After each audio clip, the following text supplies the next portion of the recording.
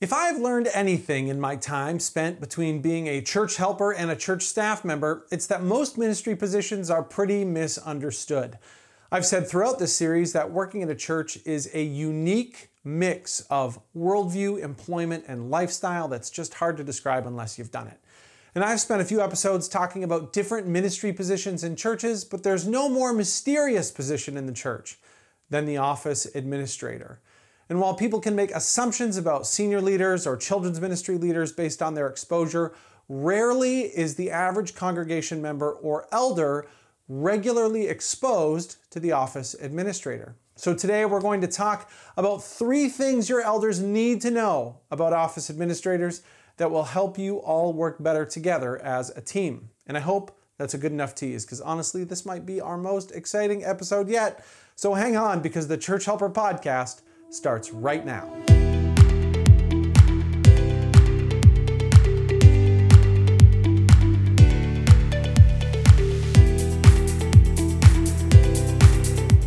Hey there, and welcome to another edition of the Church Helper Podcast. Our mission here at Church Helper is to help churches make every decision on purpose. My name is Mike, and I'm excited to help you and your church staff and elders team get on the same page today with the 4th episode of our series, Getting to Know Your Staff. And today is a fun one because we're focusing on office administrators. And as always, if you're a church staff member, now is the time to connect this with an elder and to sign up for our weekly emails so you can keep building a stronger team. And if you're an elder, then make sure you forward this to the rest of your team so that you're all speaking the same language. And just to make sure we're all speaking the same language on this podcast, every church calls this role something a little different. It could be an administrator or an assistant, a secretary, an office coordinator, maybe something else. But for the sake of today's podcast, we're going to call this role the office administrator. So with that, let's get rolling. Here are 3 things every elder should know about their church's office administrator. Number 1, their day is one of constant interruption. Now, I know that many people live in a world where they get interrupted doing their jobs, but it's just a little different when it happens at a church. And why is that? Because when you primarily work with caring for people and somebody needs to be cared for, that thing often shoots to the top of the list, even if the list is a mile long. In some office environments, you can put a sign on the door that just says, "Do not disturb." Or you can interrupt somebody in the middle of a sentence and just say, "Hey, I don't have time to hear this story right now." But in a church office, that's rarely something that happens. And church office interruptions aren't usually short bursts of time. They're often emotional moments that require a little bit of time to come down from after. Let's take a look here. In a hypothetical situation, a church member is upset about something and they need to get a hold of somebody on staff to talk it out. After getting up the courage and practicing what they'll say, the church member calls into the church office and the office administrator picks up the phone. After a friendly hello and 3 or 4 sentences of small talk, the church member asks to be forwarded to the staff member they need to talk to, but alas, that staff member isn't in the office right now. And so every once in a while, I'll be interactive here. So let's play a little game called What Happens Next? Upon finding out that this church member called for somebody who isn't there, the church member goes, 1, no problem, I'll call back in a bit. 2, just forward me to their voicemail, I'll leave a short message. Or 3, well, I was calling because ... And then they proceed to tell the office administrator the entire nature of their call, the backstory, and what's got them so upset. I'll give you 5 seconds to decide, starting now.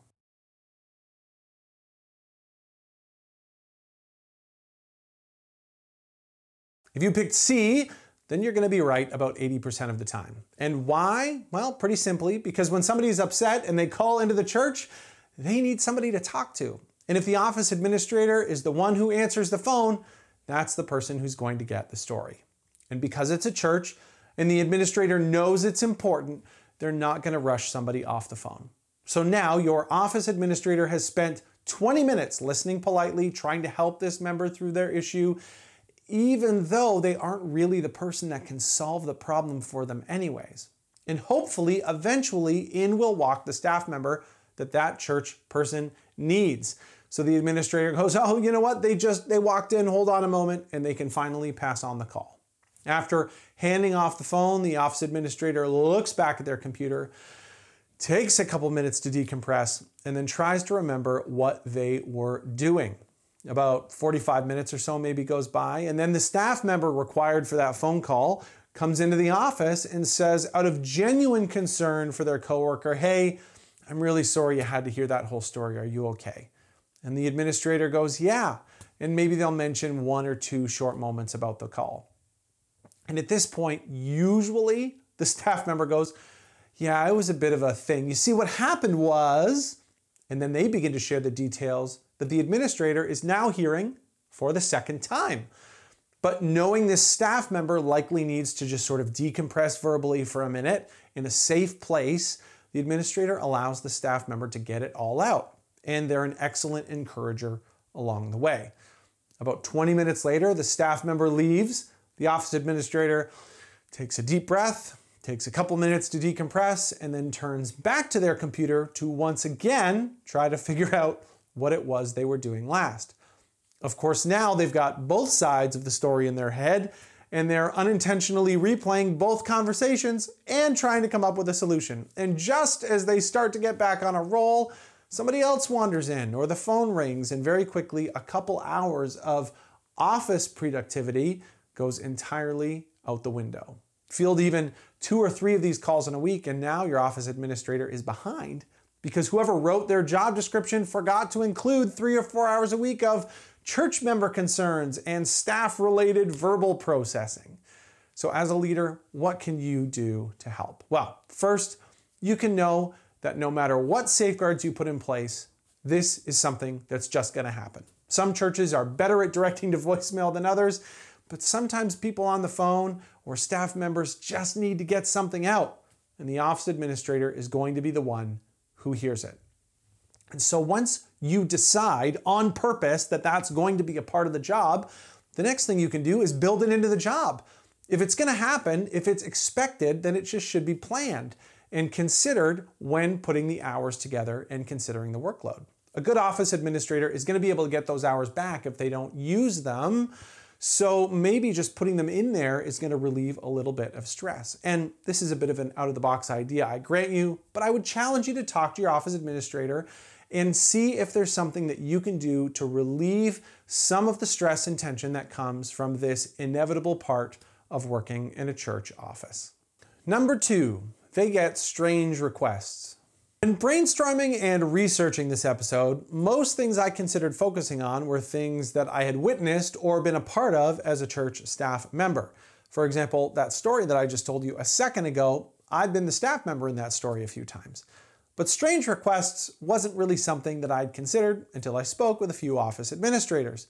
It turns out church administrators get many strange requests, and here's what I mean by that. When somebody calls into the church, they're usually looking for something specific that's also kind of, churchy. They have something to drop off, they need to get a hold of some other person in the congregation, or they need to get a hold of the staff member.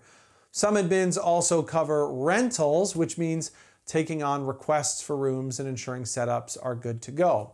But then other people call about things like where to donate all the used clothing they just cleaned out of their basement, or how to get a hold of a local organization or a blood bank, or if the church administrator can decorate their rental space for them, if stuff just kind of gets dropped off at the door.